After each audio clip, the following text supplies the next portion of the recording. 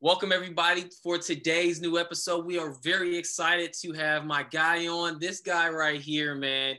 I think the first time I heard of you was when people were just talking about, Jason, he's a significant guy. He works for Hightower Petroleum, and you were getting the award for the African American Chambers, the Bright Award. Is that accurate? Was it called? Yeah, I got the Bright Awards. Yeah, you got the Bright Award, and I think that was the first time I actually seen you in person. And I was just hearing everyone rave about you. I'm like, I don't know who this guy is. And one of the things that I like to do is make sure if I know there's somebody to know, I need to know this person.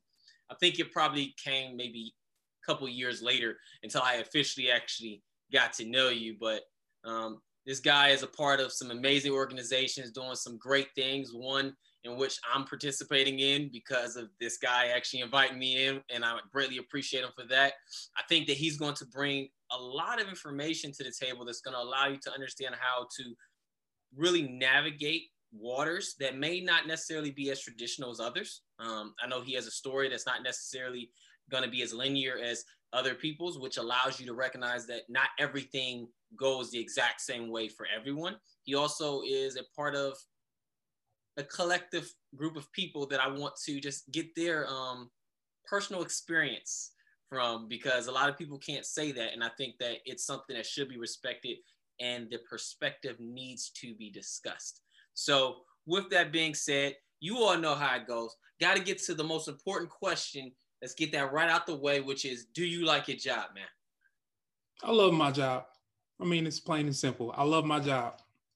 Perfect. And see, y'all know I can't do interviews unless I know for a fact this guy actually likes his job. Otherwise, I'm putting you into a position to potentially stay yourself where you wake up and hate Mondays. We don't do hating Mondays here with these interviews. We try and make people learn ways to not hate Mondays, enjoy their life, because those 40 hours, 60, 80 hours that you're going to work is all a part of your life. You don't get to segregate that.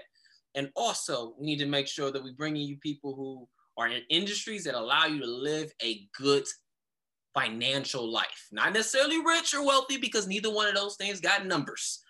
But right. People who have numbers that we can actually discuss throughout their industry and allow you to realize what type of lifestyle you can live based off of it. So next question, man. We still don't get directly to, just so you understand, I don't ask the first question being right ahead, brother. Yeah. So I'm also not gonna give away your actual position. We gonna get to that in a second. So what was the first profession that you ever wanted to have as a youth? That I ever wanted to have. So like, this is like all the way back to my imagination, you know? Yeah, it could be something ridiculous. When I was young, I wanted to be an astronaut. Hey, that ain't ridiculous. You know, I even had my grandmother send me to space camp. I went to Huntsville, Alabama for a week, learned about SBRs and all different kind of rockets, did the float walk, all of that. And I wanted to be an astronaut when I was little. That's what I wanted to do. That's pretty sweet that you actually were able to go off to camp for that. What sparked the interest in space and being an astronaut? I saw the commercial. You know, like so many others, you know, I was watching cartoons and they had a space camp commercial, and, you know, my grandmother was there with me, and she supported most of my dreams. Even though, you know, might not have had, she saved up and she said, you're going to space camp. And that's what I did. All right. That's dope. So I wanted to be an astronaut early. It was short-lived, but that was the first. But see, and I don't get to talk about certain points until people bring them up. And so I'm so happy that you said that. Like, it's so important that parents, like, you all have to recognize how powerful it is to invest in that child's dream, regardless of how ridiculous it may sound to you because of maybe your personal aspirations and things that you've seen done. But to have a person step in and say, you know what, you said you're infinite, bet, let's get you off to space camp. I don't know if it was an easy financial decision to do this, or maybe they just needed you out the house because you was eating too much food at that age. Either way, yeah, I know how it go. Either way, what made her, if you know this answer, what made your grandmother go ahead and say, go ahead, we're going to get you into that program that you wanted to be in? So, I mean, my grandmother, she was a business owner, just like my grandfather, and they worked, and they were really big into exposure. So, it was as many things as you want to try. I'm going to support that as long as you are trying, because standing still just wasn't an option. So if you've got an interest, I'm going to let you explore that interest. And, you might not hit it, but at least it'll start, crafting and forming how you think. And you'll be able to apply it in some other area of your life. She was really big on that. Yeah, freaking love that, man. That's special. All right, so I get into this type of stuff. So before we even get to it, because the next question following this one will be us actually getting into details about what you do and that lifestyle. But what turned you off? Like, it sounds like you said it was short-lived, but what stopped you from becoming an astronaut? Probably ADHD or something like that. I wanted to do everything. I was a curious kid. So, as soon as I picked it up, I was on to the next thing, and really didn't start to narrow down until I got into something that really covered a breadth of what I was doing. But, I'm going to hold off on that because I know you said you wanted to wait a step before you get into what I actually do. So, all right, man, forget it. Let's do it. All right, man. So go ahead, give them your official title and what it actually means. Because titles tend to be flashy and make people think they know, but they don't actually know. Okay. I'm the CIO at High Towers Petroleum Company. I also manage the shared services for Highmark Construction Group, HP Energy Co., and Next Gen Fuel. And CIO can mean a number of different things. It can mean Chief Innovative Officer, but for me, it means a Chief Information Officer. And pretty much what a Chief Information Officer does is all technical aspects of the company, as far as project wise and as far as foresight into development. So I'm going out and I'm shopping for and researching the latest technologies and seeing what's applicable to my company in layman's terms. It's my job to then, once we discover what way we want to go, engage with certain companies to figure out how we could implement this and start to negotiate the contracts and cost. So in a nutshell, anything that has to do with the infrastructure of my company that has a technical aspect to it, they include me on. Mm-hmm. Okay. So I do. Mm-hmm. I said, and that's what I do. Yeah. So I've always really had an interest in understanding where you all find this actual product that's going to be cutting edge for your companies, because it's always this IT person that either was in a training and they're like, so I just learned about this new thing because I was participating in this organization and we have to get it because we're behind and this organization's already hit. But I'm sure there's another place where there's just a lot of information out there for you all to research and acquire, or you just on a deep web looking for different things. I don't know if the deep web is the dark web. I don't know if that's the same thing, but yeah. Yeah, it's not, but it's all good. For my industry, it's the same as any other industry. We have share groups, we have trade shows, we have networks. So like one group I'm a part of is Evanta. Another group I'm a part of is the CIO Roundtable for the Cincinnati Chamber of Commerce. And just like anything else, it's just about communicating with your peers and seeing what they've heard through the grapevine, and then participating in your major tech companies' different events. So I used to go to Microsoft Tech Summit, and there's probably about 4 of those in the country every year, and then they have them internationally. But you just go there for like 4 days and do nothing but test products, sit in forums from different instructors who talk about the new releases of what's coming out and how to apply it to your business. And so getting out there, doing the networking, it's all the same, from IT to anything I've ever been in, even if it was music, it's just talking, engaging in that community and building upon each, one of those relationships until you get your answers, and then getting your answers and then bringing them back to the people that you were talking to and saying, hey, does this make sense? And if it does, how did you apply it? And then picking that apart and, drilling down and drilling down and drilling down until you actually have a solution that's feasible for your workspace. Okay. Well, I hope this doesn't blindside you, but based off of what you said, how much of your job is sales? Because it sounds like you go off, you learn something, and frankly, you were present for the training. And that's the catch that a lot of people tend to forget is like, I was the one present for the training. I'm the one truly back here seeing what we have and understanding it to the level in which you do. And now I have to go sell it to my company to make them believe that this item, which may cost us several thousands of dollars or more, we need to invest in. So how much of your job is actually sales? And did you get any training for that, or was that just on the fly? So actually, like, that's a huge thing. And I joke about this often that like 50% of any tech conference that I go to, where it's just us sitting in the room and talking about our jobs, is about how to talk to the CEO and the CFO. So like talking to our bosses without making things too technical, being able to put the ROI, or the return on investment in front of them, and laying it all out to where it makes sense to them. Because oftentimes, if you walk into a room and it's 100% tech talk, the same tech talk that you had with the representative before, that's like a foreign language to the people that you actually have to get the buy-in from. And so you have to break it down. Sometimes it even came down to me saying, this doesn't make sense today, but it will. And trust me, this is the trend, and we need to be on this trend so that we aren't left behind when certain situations like this happen. So, instead of saying, well, if you connect this to this, it does this, and that can get lost in translation often. So yeah, a big part of my job is selling, or really getting the investment from my C-suite, which is my executive staff, which will be my CEO, my COO, Chief Operating Officer, and my CFO, the Chief Financial Officer, because it all has a cost too. So, yes, it does. Yes, it does.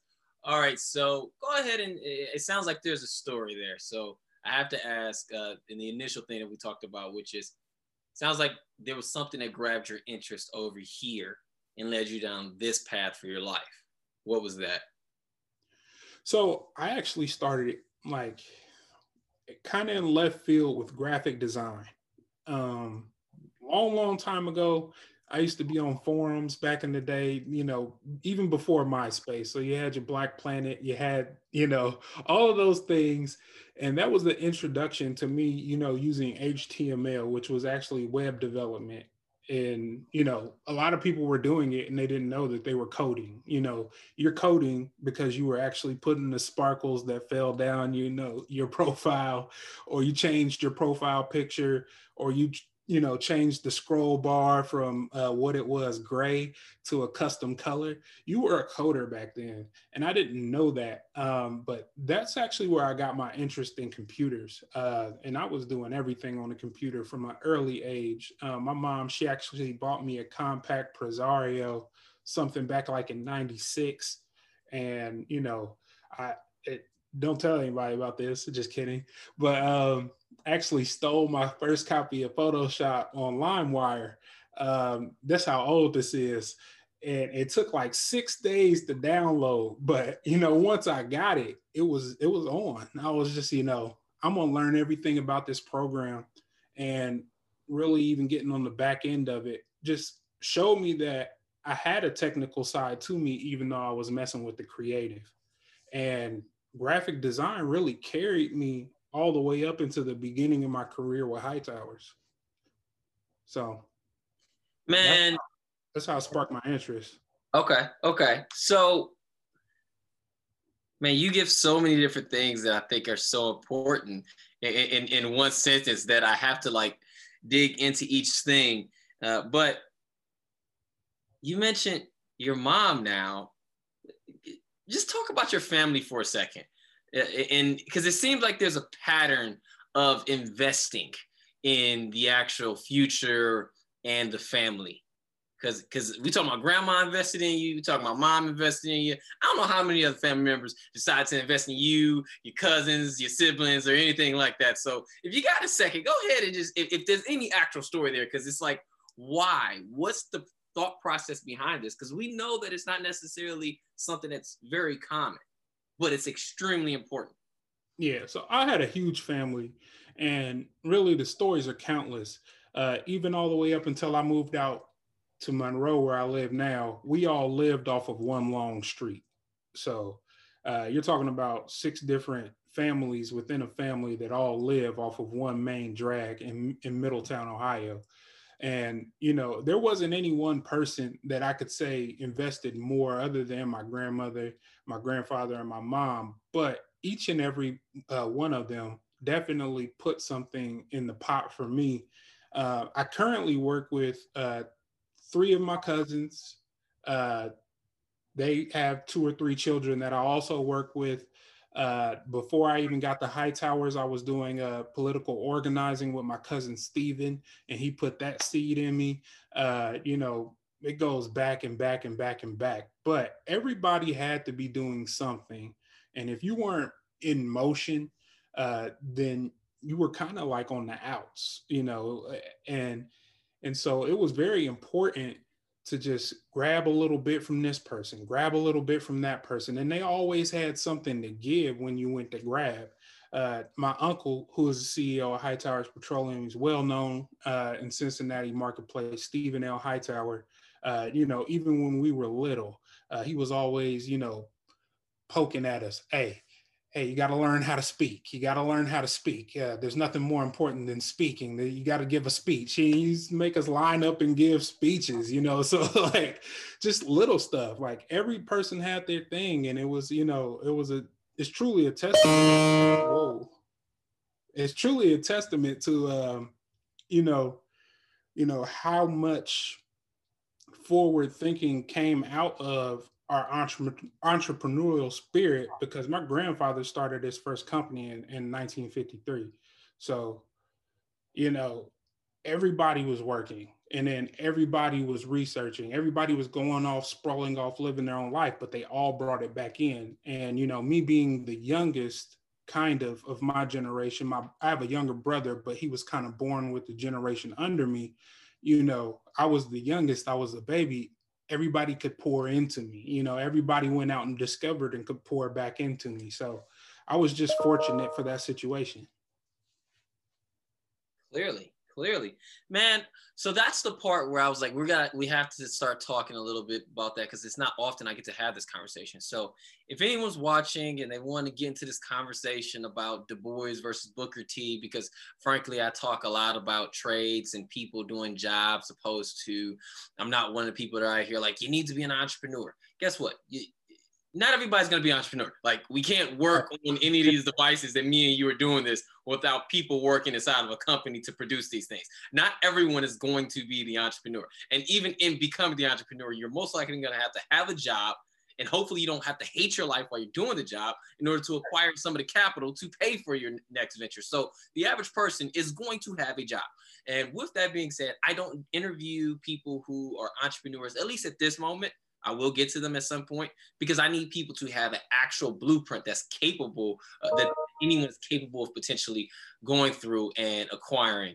Maybe not easy, but being able to do this. Because at the end of the day, an entrepreneur has way too many variables that makes their job not necessarily promised. The restaurant industry, I would love to own a restaurant at some point, but that's one of the most famous businesses that fail. So to act like you're just going to be like, oh, I'm going to have the best tasting food and great prices, so I'm going to win. No, you still can fail as an entrepreneur. So I like talking to people who are currently in industries that they love doing work for a company and earning money from that company. With that being said, you are a part of a family. Clearly, you work for your uncle, as you mentioned. The company has your name on it. What is it like to be a part of a successful family business? I can tell you this. It's nothing like what anybody tells me they think it's like. Everybody thinks that it's you know, it's a lot sweeter than it is, but you know, it's actually a bit more difficult, because when we have to go through our problems throughout the day, you know, if you ever had a heated exchange with a coworker, you know, at the end of the day, you can leave and go on about your business. But you know, when we get done, you know, toughing it out and going through the changes, really, we would then be at Big Mama's table at 6:30, eating dinner, sitting right across from each other. So you have to kind of learn how to switch it off. Even though you're working 24/7, you kind of have to learn how to switch it off when you have those regular, talks like, oh, how was your day, other than seeing me all day, you know. But beyond that, we work harder than anybody else because it's our name on the billboard. I think that, when you've got that sense of pride about where you work because it's connected to your name, and not being an owner, actually being an employee. So, like, I'm a part of corporate America. I'm not an entrepreneur, as you said. I mean, I may be in other endeavors, but for this, I'm a part of corporate America. And, going into the work, every day, putting in that amount of effort, and having that billboard say my name, it adds that much more pressure to get it right and get it right the first time and represent. Because right now, High Towers Petroleum, we're on a global scale. We do fueling all across the United States, Canada, and Mexico, and we've even journeyed into Africa with our endeavors. So it really is tougher working for a family business. I believe it. I absolutely believe it. I mean, you said people expect certain things. I mean, you hear a lot. I mean, when you talk about the Bus family with the Lakers, they talk about a lot of infighting in those type of situations. So I definitely don't perceive it as easy, but I think that you hit something on the head, which is related to, I mean, the importance of seeing your name on there, the legacy, the pride, the fact that it's like, this thing has to succeed. Like, it's too much connected to me and my family and what we're going to do in the future. Why would I not invest as much as possible? I mean, that probably also brings a little bit more trust in the times that the person that you're arguing with or having a disagreement with, you trust them a little bit more regardless about the argument, because it's like, this person has the greater good in mind, in theory. I don't know your family and everything going on, but I'm saying in theory, I picture it's like, this person sees us as a part of him. It's not really us versus them. And so for that reason, even when they're arguing for us. Yeah, the thing about trust, though, a trust can, a lot of people apply it to the positive, like, I trust you, so maybe that's a good thing. But, with us, we know everything about each other. We grew up in the same house, so, not only do I trust your strengths, but I trust your weaknesses. Mm-hmm. And really having that foresight to know, I know where you do well at, I know where you don't do well. That common bond that we all have allows us to perform at a better pace than just, you working with a group of strangers, having to work with each other for a year and then develop that bond. So that's another caveat to it, but trust goes both ways. Definitely, man. Definitely.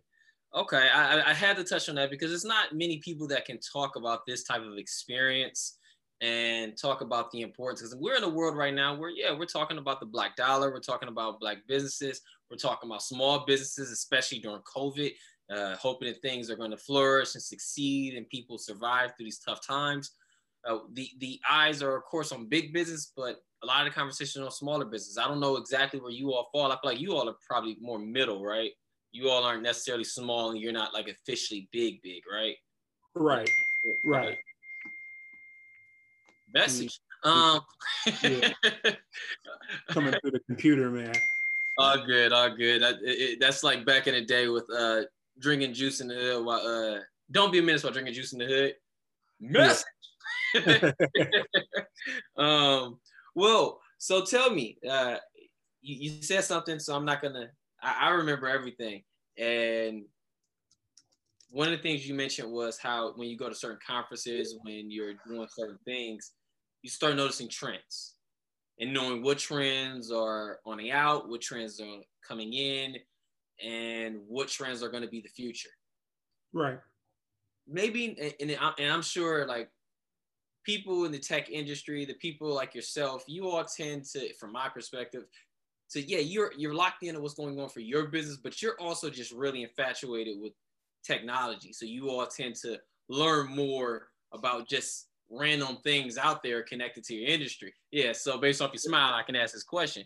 What trends do you see in the future, whether it's with your business or not with your business, that's going to impact the world that other people may not be recognizing right now? So a big thing, big buzzwords in my business is like, and especially if you were paying attention to the election, where clean energy. And a lot of people hear it all the time, but they don't understand what it would mean to actually come to a, net zero usage of petroleum products. You know, there's an entire infrastructure across the country that would have to be replaced or retrofitted for us to go to 100% clean energy. And what does that look like? Um, right now, there are a lot of speculations, but who really knows? And that's when you start, looking at the comic books and you see the city of the future and all of those things that, the car that operates 100% on battery. We thought that would be something that wouldn't come for 50 years. Mm-hmm. It's here now, but where do they charge at? Where's this infrastructure? It transforms the way the country looks. It transforms the way the country operates. We're talking about smart rail. And I mean, I'm not even getting into the deep stuff. I'm just getting on the surface level of what's been presented to the country, because, if I've been to a DOE briefing, which is Department of Energy briefing, and they're talking about, things that, really would space you out. Like they're talking about black holes. So, and that's why I don't want to discuss things of that nature, because, like you talk about something like a black hole and they're saying that the periodic table of elements is only 18% of all matter in the universe. And that just like completely blows away everything we ever learned as children coming through school. So, I try not to go super deep off the, deep end, because there's a lot of things that I hear that sound like science fiction. And so, it's just about what audience is it relevant to? Yeah, I definitely understand that, because I mean, while we always talk about we haven't discovered living life on any other planet beyond ours, like similar to what you're saying. I mean, you find different. I think they were like launching something out there to take something off a meteor because it was like or asteroid, because it would have gathered so much information from the galaxy over time, and maybe even material like we're talking about that we don't even have on the periodic table. And that's where I come to, like, how do we actually know we're the only living thing? Because who says that the way we define living is the same on every planet? How do we not know that some planets adapted and some things adapted to something that doesn't need trees like we do? That's the Earth's rules, and gravity is the rules on our planet. But everything is different everywhere. We ain't about to get into aliens. You stuck me in like a black hole. I see what you did there. You got me into it. I heard about an artificial black hole. And when I say the black hole, I mean, I'm talking about one that they've recreated here on Earth. So that's what we're actually talking about, artificial black holes here on Earth, not what's deep in space, what they actually have here. Like, a lot of people don't know this. The DOE actually has super labs throughout the United States. And they, we're talking about computers the size of football fields. There's like 17 super labs. And that's why they're trying to get a lot of kids into STEM, because, we've got kids 13, 14 years old coming up with, the next cures for X or the next. And, coming from where I come from, that wasn't fathomable. So what they're trying to do is get in front of all these children and let them know that, hey, you can be this by an early age, discovering the next, why, or discovering the next when, or discovering the next who early on. You just got to get engaged so what's possible, because, there's a lot more possible than what we are, experienced with, especially coming from certain places that we come from, and especially in the Midwest and close to Appalachia. We just don't hear about it. Mm-hmm. Okay. So taking some steps back, go ahead. We already out of space, so we're not doing the out of space conversation anymore unless you got anything deep. And you mentioned these black holes being on the planet, which is even wilder. got me getting ready to Google something after this. Yeah. But outside of that, you hit something that is, I mean, people talking about energy and the types of energy out there right now. That's definitely a conversation. And I drive an electric car. I don't. If I drive an electric car, where am I going to recharge my car while I'm on a long drive, a road trip across the country? Talk a little bit about that, like, because some people don't necessarily understand how much infrastructure has been invested during a time in which no one's seen the natural resources in which we use in the ways that we see them now, and perceptions on these things. We're just like, hey man, we're making the world better and making life easier through the way that we're doing this and the infrastructure we're investing into this country and practically all the countries around the world. So that's pretty much how the country is set up. So can you talk briefly about like what it would take for our country to be able to, and even the world, to adjust to a different power source? And maybe it's easier than I think it is, but I definitely hear what you're talking about with the infrastructure, because it sounds like it'd be significantly costly, like expensive or whatnot. Right. And, just to clarify, I've heard what I heard. I'm not even a subject matter expert on the matter. It's been told to me that it would take 56 years to, redo the entire infrastructure to where we were at a net zero with oil. But, then you hear the president step out and he puts a timeline that's before then. So which president? Biden. Okay. That's why I asked, because I'm like, there's current sitting and right on the way. But the one thing people have to realize is that everything that happened in technological advances up until like the 80s, I'm talking about since the beginning of time to then, happens every 10, now 5 years, over and over and over again.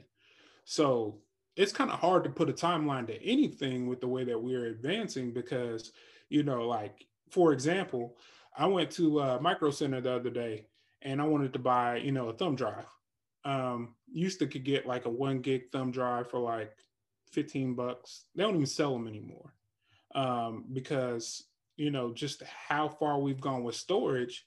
There was a company in Dayton that was a data center. It was the size, it was many acres, and the amount of storage capacity that they had on that acreage would now fit in a small room. So like I said, we're growing in leaps and bounds, unlike ever seen before.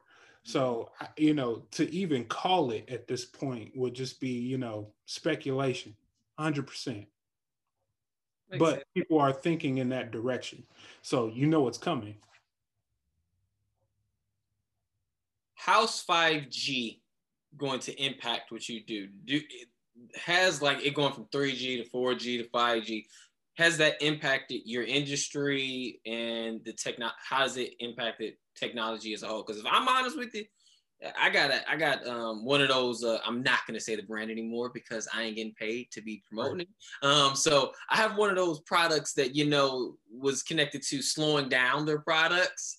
Whenever a new thing was coming around to try to get you to buy a new one, they said it was more just to try to make sure the processor, whatever.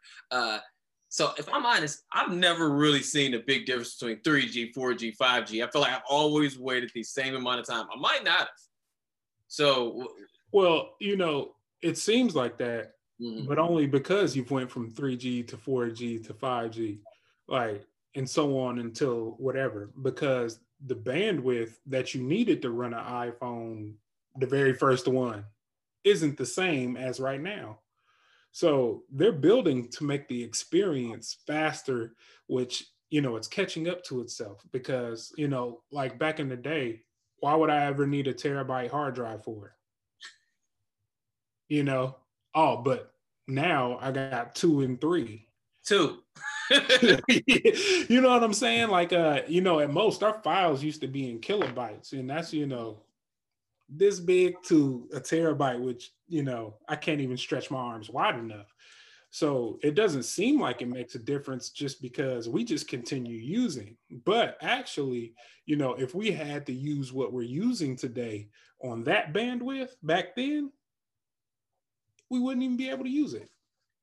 So when you ask like, how will 5G benefit me? It just gives me more bandwidth, and possibly gives me, depending on how they build out the network, a greater ability to connect to devices in remote places. Because we do a lot of site work, where we do like fueling at sites that may be, it may be a cell phone tower up in a mountain. How do I connect to that if I don't have a physical wire? By satellite or by cell tower service. So if I get faster download speeds, then that means I get more real-time data. And when I get more real-time data, I can paint better pictures for my executive team. That's how 5G changes things. That's how the next G changes things, and so on and so on, until we no longer create at a bandwidth that we can catch up to the speeds that we're downloading at and operating at. I guess you make a valid point. I realized I wasn't watching Netflix or whatnot. Like you were streaming 4K movies back in 2000. So yeah. Touche. So I guess things have changed, and so that makes sense. So as we talk about your actual industry, man, I feel like your industry and your job is obviously one of those industries of the future, obviously the industry of the present, and one in which pretty much every business out there is going to need somebody with at least some level of understanding, somewhere around yours, maybe not your highest level because you're obviously in the C-suite, but still, there's going to be somebody that's needed in the actual IT department, information, like those type of those departments and whatnot, because it's going to help them stay on top of their game, produce probably a little bit more efficiently and as effective as possible. So can you talk about some of the other organizations that your degree and your skill sets could transfer over to if you were to potentially say, all right, I'm going to go to and work for a different company or different business, which right now I don't really see a major value because they don't have your name on it. Right. But if I was going to go to another company and work in any other capacity, like in the technical space, I would probably have to go study for 6 months. Really? And the reason why I said that, I just painted a picture of how technology changes. And, we're doing everything we've ever done in history again, 5 years.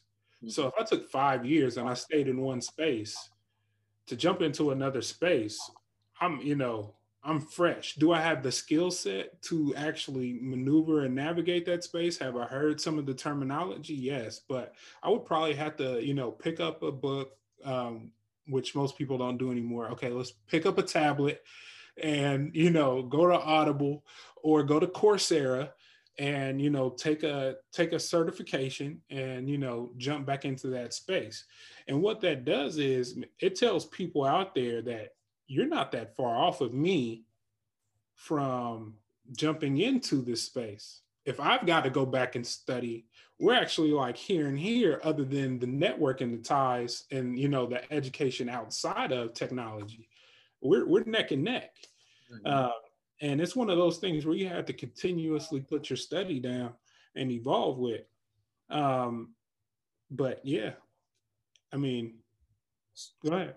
So how do you're making good points, especially knowing that the industries out there, all of the industries that have some type of technology connecting to them, is requiring that people who are vets in the game and been in these industries for so long constantly stay up to date, because there's a young kid right now that's grew up with this technology, plays with technology that you're using inside of your company just like you at a younger age had an interest and infatuation. So they're coming out of high school already prepared to at least touch some of the technology, maybe not read it the same way or understand the business the way that you do, but they're ready once they get that information downloaded into their brains from whatever way of acquiring information they need to, whether college or trade.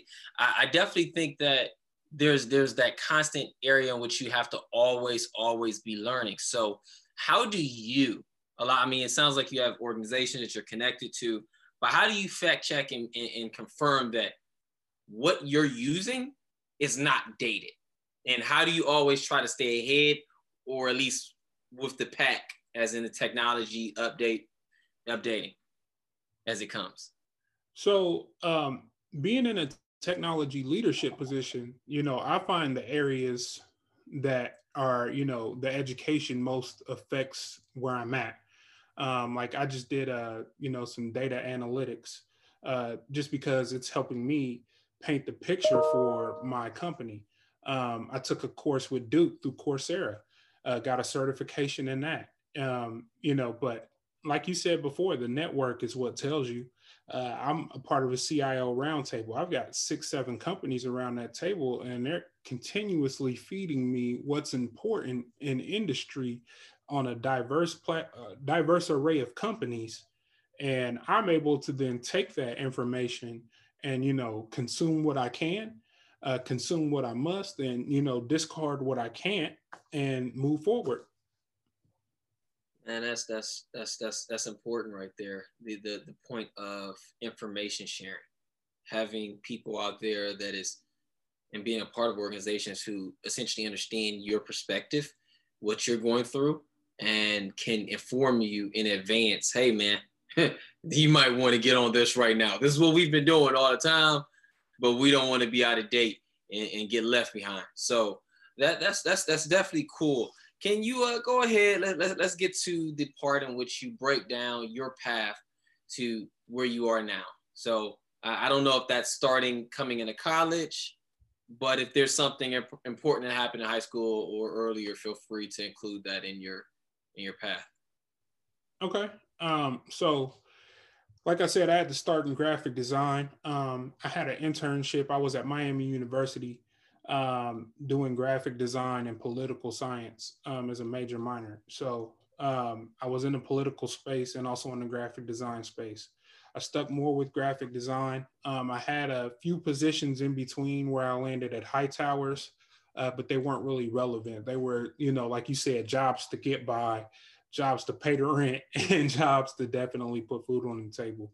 I moved back to Middletown in 2010 and joined my family's company, and they really kind of sat me down and they said, I don't really have a seat for you. Come in, we'll give you an opportunity, to, get in where you fit in essentially. And if you don't fit in, then you'll be out.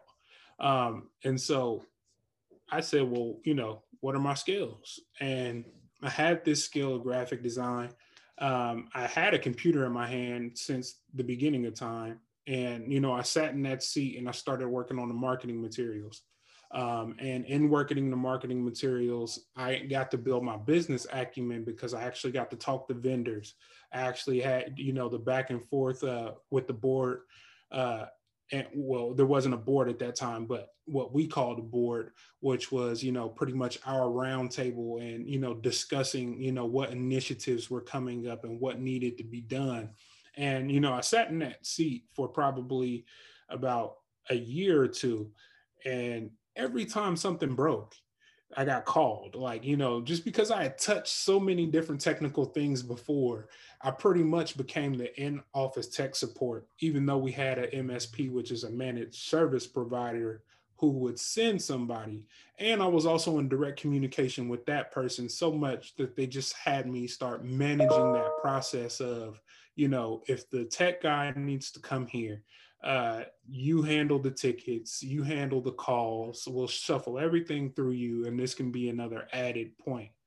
Now, as far as progressing from that point to where I am now, I actually did go back to school. I went to ITT Tech and picked up an NSA degree. I said, that's Network Systems Administration.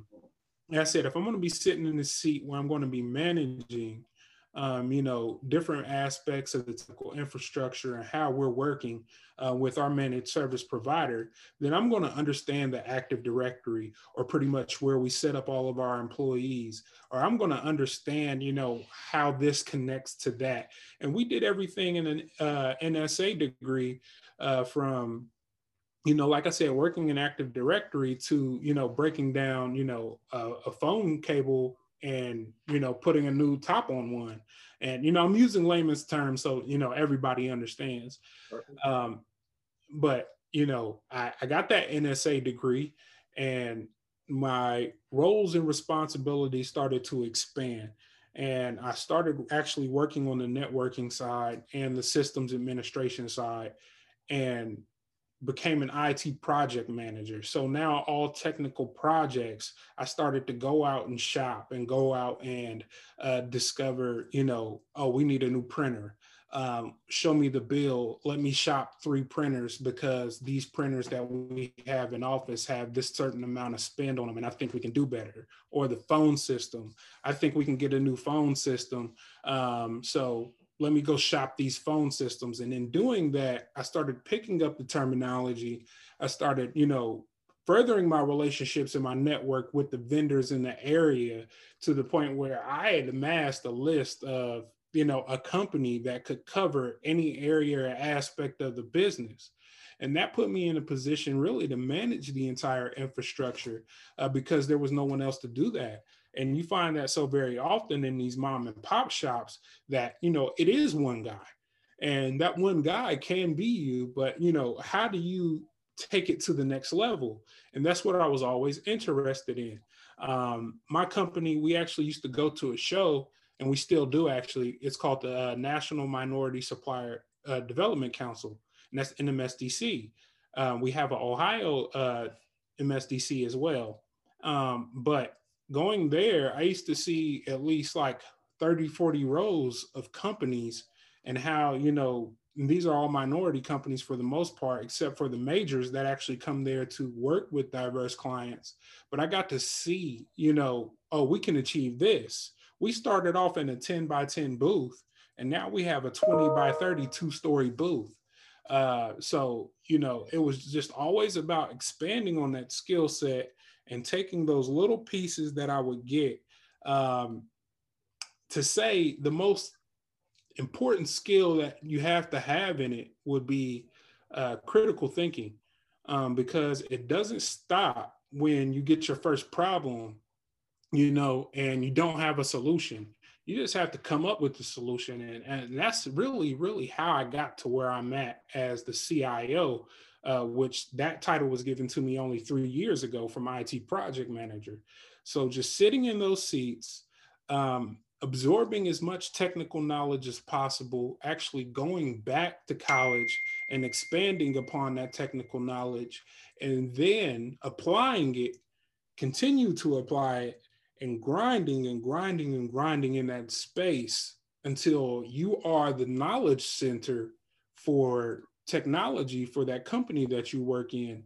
And from there, the rest is the rest. Okay. Man, I like when I talk to minds like yours, because when we talk, I always end up hearing more things that I find as trends in these interviews. And one of the things that you brought up was the importance of taking on skills, like knowing your skills and developing your skills in a way that's going to be transferable for your business. Whether or not it's a family business or not, and whether or not you took a linear road, what can be said is there's somebody right now watching this that is currently in a position at a company that they love and would love to grow in the company, but hate their current position. And what they can gather from you is the fact that, all right, I was in a similar, well, you weren't necessarily in a role you hated, but you were working in a company and you knew you could have been optimized, like you could optimize your skills in a different way, but you had to go and develop them in the process while knowing, in theory at the time, what the company needed to get better. But you needed to know this information as well intellectually in order for you to be able to provide that value to your company. Can you talk a little bit more? I know it sounds like it's ingrained from the family in general, but can you develop a little bit more on, I guess, I know you mentioned trainings, but are there any other things that you've done to develop skills? And are there any things that you've done to learn the skills that you have? Like, that's 2 different questions, and I know that. But a lot of people right now are like, I don't know what my skills are, which is the number 1 challenge for some people. And then going off and developing that. So can you do me a favor and speak on that? So definitely, I had to sit down and, map out what were my skills in the very beginning. And, like you said, for some people that's difficult. For some people, they know what they can do well. And just doing that well day in and day out, and just adding a little piece on to the top of that and it's adding another piece onto the top of that until, you know, you are something else. You become another, you know, professional. But I think another major uh, development for me was actually participating in a forum like Cincy Next. So I was on Cincy Next Class 1, and I actually signed up to be in Sea Change. And for anybody that doesn't know, these are professional development programs with the Cincinnati Chamber of Commerce that are geared towards just growing you as a professional and nothing else. Class 14 is the best, by the way. You said what? Class 14 of Sea Change is the best, by the way. Oh, well, I wouldn't know because I haven't done But did you do Sea Change? Yeah, that was my class. Okay, yeah. Last year. That was last year. That was 2019. My cousins, like, they had done Sea Change. And so I felt like, you know, okay, I'm next in line. And I was in there and got a call like, you're not going to be in Sea Change. And I was like super upset. But then they said, because we're going to start something else called Cincy Next. And it was professional development without a project. So I was the project. It was 100%, you know, learning about myself. And one of the first things that we did when we stepped in there was the DISC assessment. And in doing the DISC assessment, DISC, it pretty much is a professional barometer about your behavior. It tells you how you behave and how you act in a professional setting and how to communicate with others that do not behave and act the way that you do. Mm-hmm. So doing that DISC assessment and really actually taking it to heart and reflecting on it allowed me to grow exponentially within my professional space, because anybody that's in corporate America knows that it's more of a marathon than a sprint. And, you know, if you go in there like, okay, I got the new promotion today, I'm going to get the next one next year. It doesn't happen like that. Like, you get one and you got to tough it out. They hired you to be in that position because they want to see you there. And in order to outgrow that, that may be a couple years, especially if you just jumped in it. So, you know, just figuring out how to deal, how to manage on those plateaus of time in corporate America, you know, allowed me to excel. Because otherwise, you know, if you don't reflect about your own behavior and say, hey, maybe I am an introvert, or maybe I'm extrovert, maybe I'm burying this person next to me with my communication behavior style, or maybe I need to lift this person up, or maybe this person is the catalyst of a project, but I can't depend on them to grind it out. And you start learning and developing those skills, that's how you grow. That's how you grow and elevate. The knowledge is one thing, but managing yourself and your movements within a company, that's the other part. Yeah. Yeah. Oh man. These conversations get to my core because it gets deep into people really being able to assess themselves, learn more about themselves in order to become the version of self that they desire. That's often what we struggle with is the fact that we look in the mirror and we know that we could be better, but we don't necessarily know how. I want to also include Strength Finder as a good tool. It usually you get the book and trying to see if Strength Finder. There's other books in that family that allow you to do that same little what is it called? I was about to call it a training. Personal assessments. Yeah, it allows you to do that assessment. And that is one of those things I think that helped me, because you start to see certain things, you answer it as truthfully and as quickly at the same time. That way you don't allow your brain to process and like trick yourself like this is the right answer and click that instead of your right answer. And that's what people have to also acknowledge is don't try to be something you don't want to be. That's generally what these assessments are trying to pull out of you. And frankly, in the process of you trying to discover who you are, if you lie to yourself about what you're actually interested in because you think that that's going to be the most cost efficient job in the future, if you decide to convince yourself that you love the idea of becoming a doctor and you can't stand blood in reality, Right. And it's like, well, that was a waste of your time and not something you should have pursued.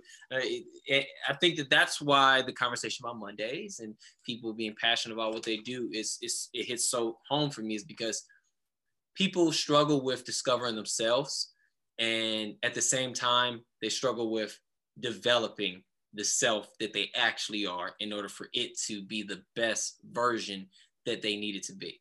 So what are some, I like that. What are some of the indirect things that have helped develop your skills? Whether it was a coach, did you have any mentors that really locked in on you and said, hey man, I need you to do this? I know you mentioned your uncle stressing the fact that you need to be able to speak well, but I don't know if it was solely in the family, that's absolutely fine. Or if you had any mentors outside of the family that helped develop your skills. So, I mean, in the past, Black Middletown in the 90s was chock full of mentors. And, because my grandfather was who he was, I knew each and every one of them. So, they gave me the game early. And, I had a lot of what they call emojis. So, I had a lot of people that really put their hands around me and, help mold me. And that was early on. Later on, I searched for them. I searched for mentors, and really they're harder to find these days, which is, it's kind of tragic, but, it is the truth, especially finding ones that look like you. You often have to go outside of, those that look like you to find quality mentors willing to give their time. And that's not a knock on us, because there are, a lot of us out there giving our time and mentoring, down. But I'm just saying it's been a lot more difficult as of late than it used to be, when I was coming up. One of the big things that I think I've done was executive educations. I did executive education at Dartmouth, which was Tuck, and Tuck Executive Education. We went to Dartmouth's campus. It's an Ivy League college, and spent an entire week waking up at 6 o'clock in the morning and going until 6 o'clock in pretty much the evening, and learning things that we never would have learned, and stretching our brains, not so much to retain everything, but to say, hey, we went through this grueling amount of education together. And through that, most of the people in that class were older than me.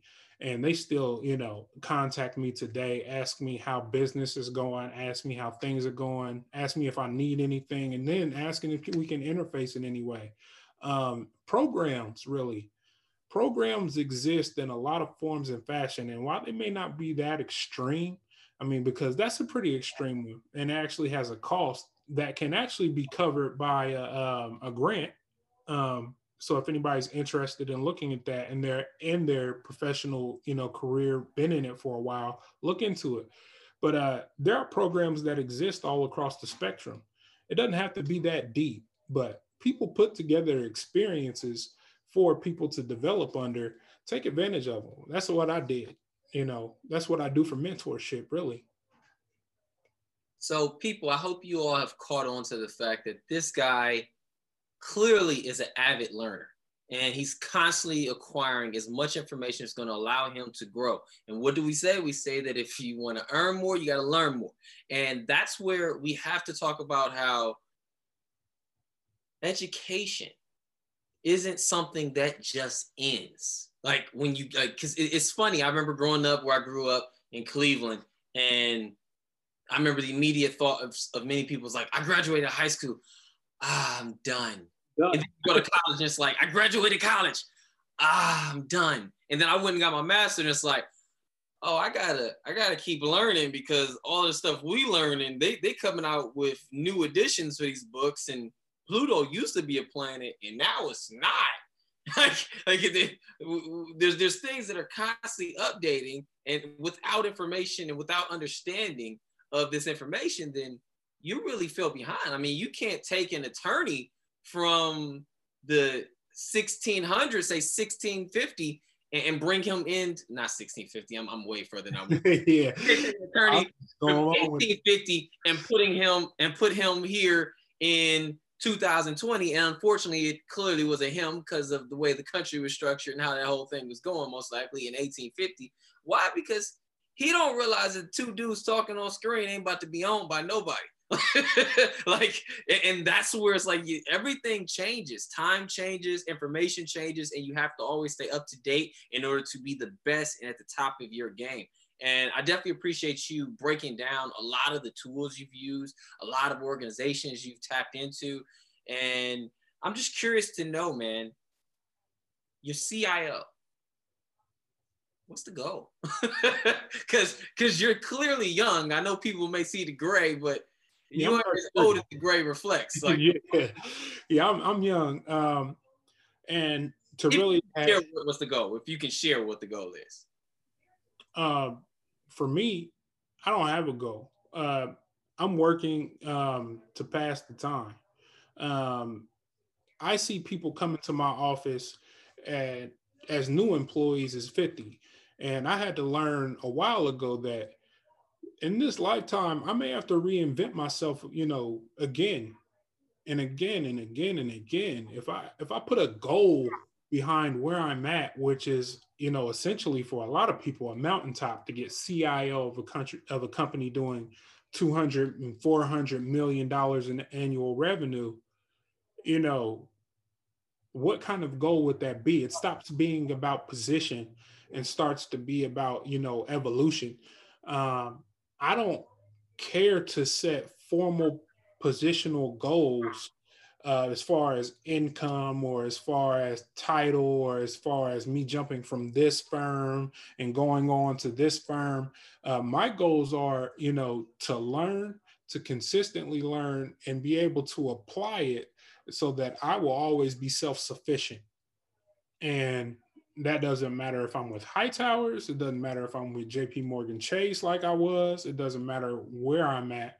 I want to be in a space to when I get to when it's time to enjoy my life, at which I'm not saying I'm not enjoying the journey, but when it's time to stop so much focusing on what earns the bread that, I have enough to eat and not just saying I have enough money to pay for everything that's going on, but I have enough to eat in every, aspect of my life. Spiritually, I have enough to eat.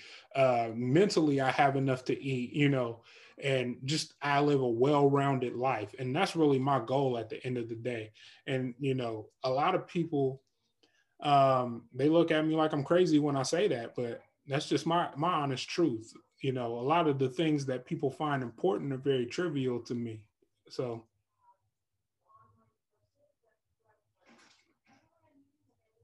Would it be fair, and it may not, but would it be fair to say that you may have achieved way more, way faster than you expected, which makes the goals you're talking about not necessary because it's like you're adjusting. Like you said, you're always evolving. You're always preparing for the next thing. And it's like to do that may put a limit on yourself because you've already shown yourself that you can achieve more in a quicker time period than, say, the average person. I mean, I've seen it.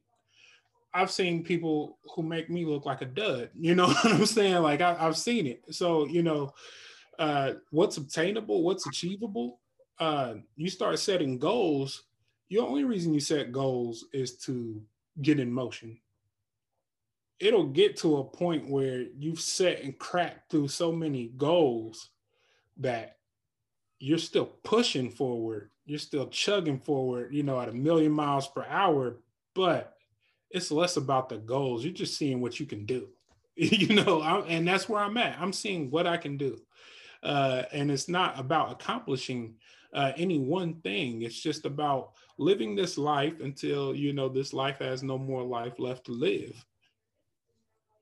So you have no BHAGs, no big, hairy, audacious goals? I'm sure you have to have a couple. My goals, I have a couple, but they don't lie within corporate life. And just trying to stay on topic with that, like my goals, like I talk to my guys in iRise all the time. I have goals with them. I have, goals of, amassing a portfolio, but why? Legacy. I would like to leave a good legacy behind. Not that, I feel like that's super, super important for me, but it's super important if it'll inspire somebody else. Um, like I said, this life you only get one, or so they tell us. And while you're here, you have a set of tools, and why not see what you can do with them? Why not see what you can get away with? Is what I often joke with my best friends. Like if we got this one life to live and we've got this brain and we're fully functional and we're capable, even those who have less capabilities than us, they still have a shot. They have a chance, a choice to make every day to see what they can pull off. Let's see what we can do. Let's see what we can get away with while we're here. Why not? Okay. All right. Well, I appreciate you bringing up the conversation about legacy, because in this time period, a lot of people are thinking about their legacy. I mean, in these tough times, people are trying to preserve and are getting a little bit more conservative about their finances, but it's also bringing out the awareness that we need to have multiple streams of income. We've mentioned that you're part of the family business. You keep bringing up your grandfather, and so I can't just walk away from this conversation and have never allowed you the opportunity to talk about how the family business came about. How was it built? At what point in time in history and to where it is now? Because you all also have several. It's not just petroleum, Hightower Petroleum, but there's other businesses that you all have as well. Right. And there's a video about it. There's a couple of videos about our company history on our Hightowers Petroleum Co. YouTube, but I'm not going to give you the long version, and that's why I'm saying if you want to hear the long version, visit the website. It's hightowerspetroleum.com. But the short of it, as short as possible. My grandfather and grandmother, they met in Newport, Mississippi, and they came here at an early age. And my grandfather worked in the steel mill. And my grandmother was actually in the administrative offices for AK Steel here in Middletown, which, is a really large steel mill here in Southwest Ohio. While my grandfather would work 12s, he would get off and then detail cars for another 6, go to sleep, and then do it all over again. So that man was a workaholic. He took his passion for cleaning and started Hightowers Janitorial Service. And in having that, he, went to a set of law offices and banks. And, he went everywhere, pretty much knocking on every door saying, can I get a contract? Can I get a contract? And got 100 no's until he got a yes. And he jokes, he says that the guy told him it'll be your butt and mine if you mess this up. And he said, all right. And, he put together a team of which consisted his kids, his wife, everybody played a part. And they grew that business until it was a pretty substantial size. And then a guy from Toledo came down to buy it. He sent him on his way. He came back 2 more times until he gave him an offer they didn't want to refuse. And, he sold the company. After he sold the company, my Uncle Steve and my grandfather went into business in Landmark Construction. And they did commercial construction, general contracting jobs under that imprint, and they were actually a part of the minority, state jobs list, the set aside list for jobs, and it included everything from the delivery of beans to all the way over to fuel one day. So the entire state of Ohio contract came up under that set aside, and there wasn't a minority company to fulfill that space because there weren't any, African American or whatever fuel distributors in the space at the time. And so they partnered with Likens Co. And they actually took the state of Ohio contract from BP. And so you're talking about day one having to figure that out. They took on the contract for all this fueling sites in the state of Ohio, municipalities, police, school buses, everything in the state of Ohio. And they were able to do that job and continue to grind and do that job until, they were able to get into another space. And then they were able to get into another space. And we went into automotive. We went into utilities with Synergy, which then led to us being brought along into Duke. And, you know, it just ballooned. Um, a decade later, my uncle being a serial entrepreneur, these other companies, you know, just came to fruition out of different problems being presented by our customer base. And so we always held true to the construction. That never went away. But then we also started in the energy efficiency space because, you know, there was a big talk about energy efficiency and renewables. And, you know, my uncle always had the mind to be recession proof, to be future proof. So if there's a space that may take this business into a decline, we're going to be in that space that takes it the other way as well. And so, you know, that's really the story of Hightowers Petroleum's, you know, evolution from janitorial, Hightower Janitorial to Landmark to Highmark to Hightowers Petroleum Highmark to HP Energy Highmark. And then we also had, you know, a women owned, they're not a subsidiary, they're actually independently owned, Next Gen Fuel, that does the same thing as Hightowers Petroleum, that, you know, we kind of mentor in that space. So, you know, it's just a natural growth and evolution of continuously being present, continuously throwing yourself into spaces where not a lot of you are, and, you know, growing and evolving to those problems and listening to the chatter in the room as to what's the next and not being afraid to latch onto it. Yeah, man. Well, I definitely appreciate that. I felt that I would be doing a disservice if I didn't allow you to speak on the family business, the history. Also, I don't believe I heard the year. Can you give like the year in which it started? So the cleaning service started in the 50s. You know, I had to give you an exact year. I believe the petroleum business started in the early 80s. The year is often debated whether it's, you know, one or the other. So like I said, if you want to know the exact dates, I'm gonna send you to the video, you know, or maybe get you a pamphlet or something, because I got you know, we talk about it all the time, but it's just, you know, one of those numbers. No problem. No problem. All right. Well, man, I definitely appreciate your time today. It's been a really great and fun interview, in my opinion. I don't know how it was for you, but it was for me. Had a great time. Yeah. Do you have anything that you would like to leave as like your final thoughts? I mean, I say this everywhere I go. If you're the mother of children, if you're the father of children, and you undervalue exposure for them, get them exposed to as many things as possible, even if it takes you out of your comfort zone, because you may be creating the next, you know, name your hero. You may be creating that. And all that comes from exposure. So many lives we lose due to being in a bubble, being, you know, self-contained. We need to break these kids out of that. They need to see that they can achieve and achieve at certain heights that we never thought fathomable at an early age. They could be leaving high school, you know, with the same amount of knowledge as somebody who has spent their entire life toiling over, you know, this one thing. And exposure is important. So definitely get those kids out there and get yourself out there too. Don't be afraid to network. Don't be afraid to network, because, you know, a lot of people think that they'll be called stupid, or, you know, they don't feel like they belong in certain spaces. I used to struggle all the time with, you know, saying, why me? You know, until I had to flip that and say, why not me? You know, if this person called me for this opportunity, why not me?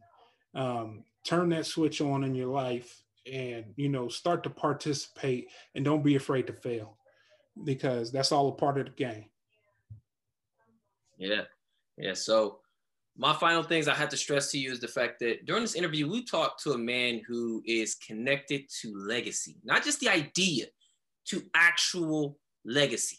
And it requires you right now, if you're not already building that, to begin doing that, because it takes one person to make the first move.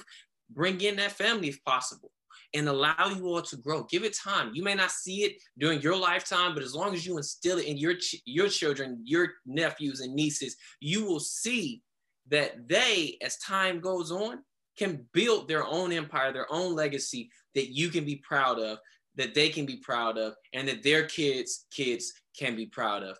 Today, I must stress to you, I know we talk about you can't be a prophet in your own land sometimes. Well, why not?